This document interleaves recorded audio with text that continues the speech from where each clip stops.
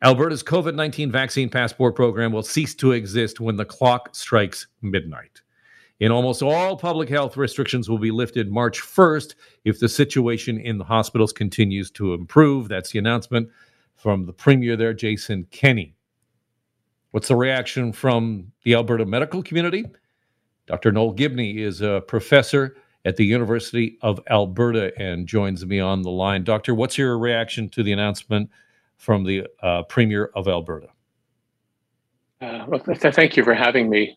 I think the medical community is generally quite concerned about these. The Premier yesterday gave a presentation where he, in large measure, glossed over what was happening in the hospitals and presented data based on extraordinarily limited testing.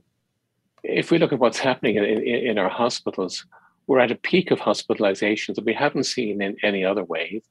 Our ICU admissions, although not at the peak of where we were before, continuing to increase.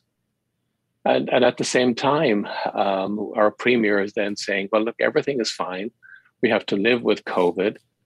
And what will happen is that instead of getting our numbers down, we're going to see that number come down very slowly or possibly even plateau, so that our hospital system will continue to be at a level of stress that we haven't seen before. And this is, from a medical perspective, really very poor planning and is obviously based on his political requirements to become re-elected in April.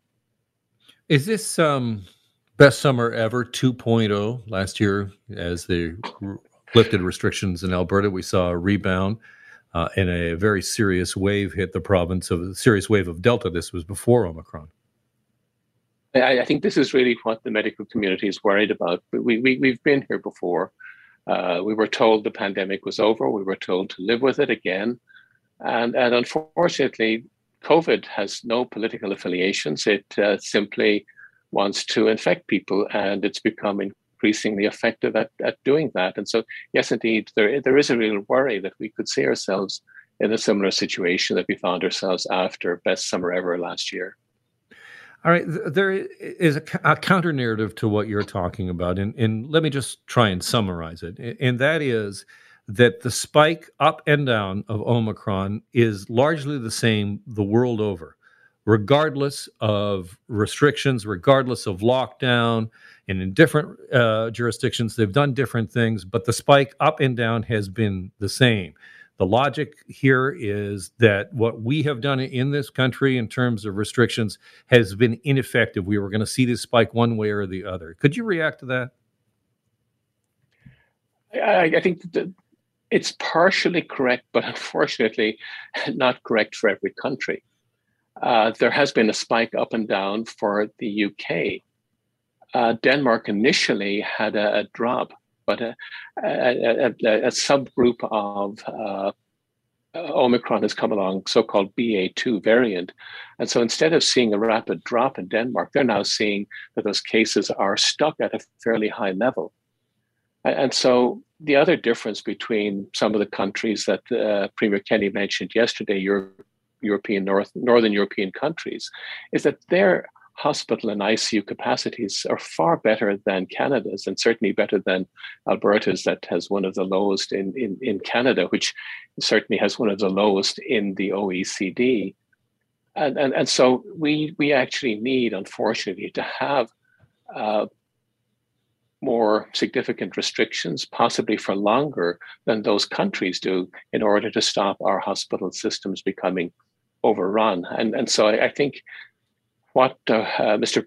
Kenney did yesterday was to prevent a very simplistic view of the situation on a worldwide basis that really didn't relate to where we are at home in Canada and in Alberta and Saskatchewan.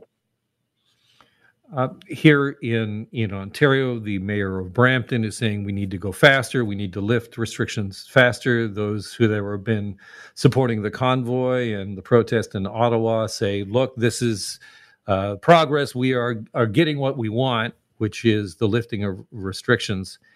I began this segment by saying that we're at a dangerous crossroads where there seems to be some belief that this kind of illegal occupation of our capital is resulting in the lifting of restrictions, and that's what we need to have happen. I wonder if you could comment on what you're seeing and what your perspective is as what you've seen over the last 2 weeks. My perception here is that we have a group of people who are trying by illegal means to overthrow our elected government, a government that was elected not that long ago, by illegal means.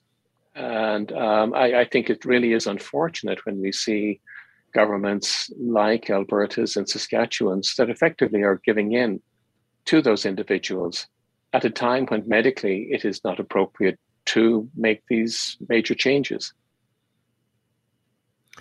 Dr. Noel Gibney is a professor of critical care medicine at the University of Alberta. Dr. Gibney, I really appreciate your time today. Please take care. Thank you. My name is Alan Carter. We're back in a moment.